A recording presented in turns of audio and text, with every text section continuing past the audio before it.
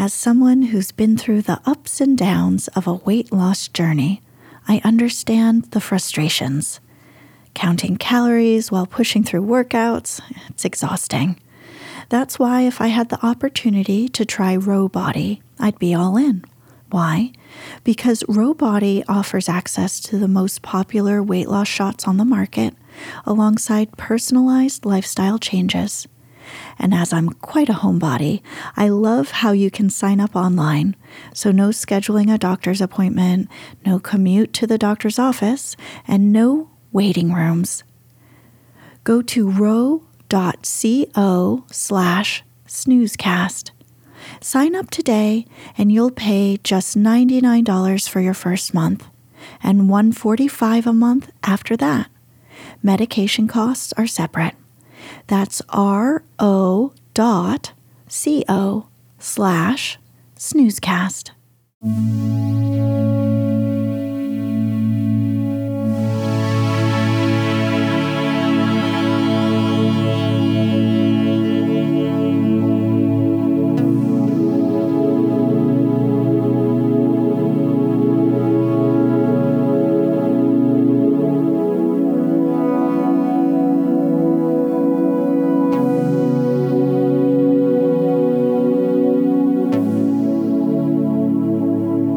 Welcome to Snoozecast, the podcast designed to help you fall asleep. Find us on snoozecast.com and follow us on Instagram @snoozecast to find behind-the-scenes content. If you'd like to get an email once a week with upcoming sleep stories and other news, subscribe to the newsletter at snoozecast.com. This episode is brought to you by Silver Bathtubs.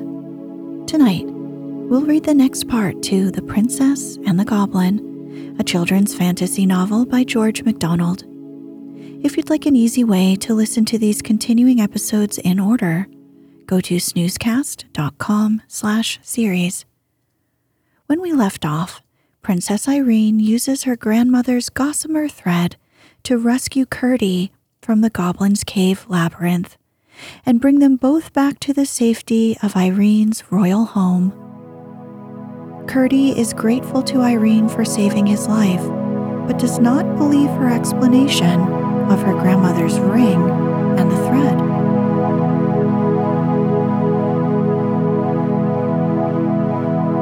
Let's get cozy. Close your eyes.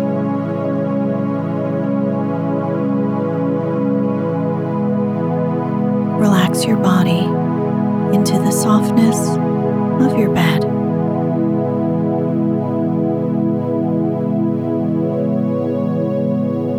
Now, take a few deep breaths.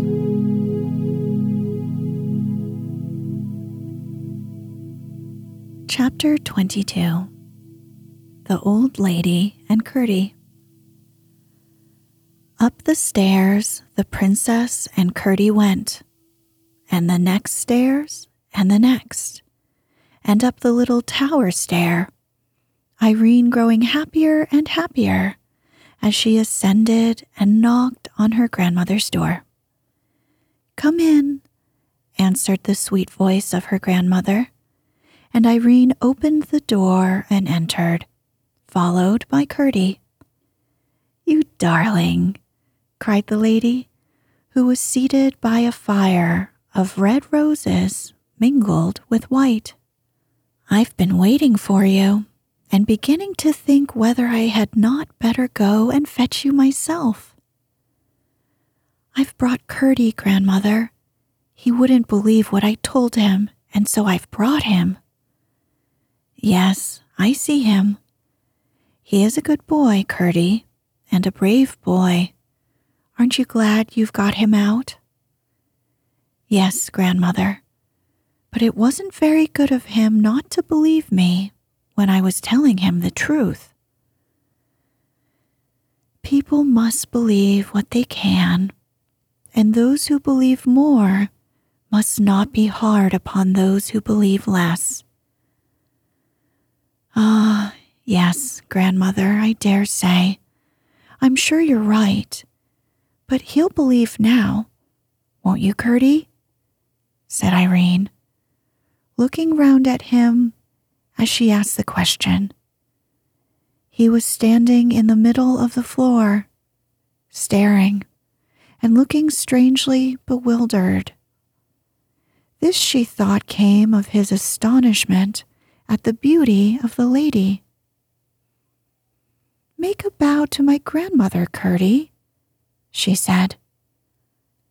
I don't see any grandmother, answered Curdie rather gruffly. Don't see my grandmother when I'm sitting in her lap? Exclaimed the princess. No, I don't, reiterated Curdie in an offended tone. Don't you see the lovely fire of roses, white ones amongst them this time? Asked Irene, almost as bewildered as he. No, I don't, answered Curdie, almost sulkily. Nor the blue bed, nor the rose-colored counterpane, nor the beautiful light like the moon hanging from the roof? You're making game of me, your Royal Highness, and after what we have come through together today, I don't think it's very kind of you, said Curdie, feeling very much hurt. Then what do you see? Asked Irene, who perceived at once that for her not to believe him was at least as bad as for him not to believe her. I see a big, bare, attic-like room, the one in Mother's cottage, only big enough to take the cottage itself in and leave a good margin all around, answered Curdie. And what more do you see? I see a tub and a heap of musty straw and a withered apple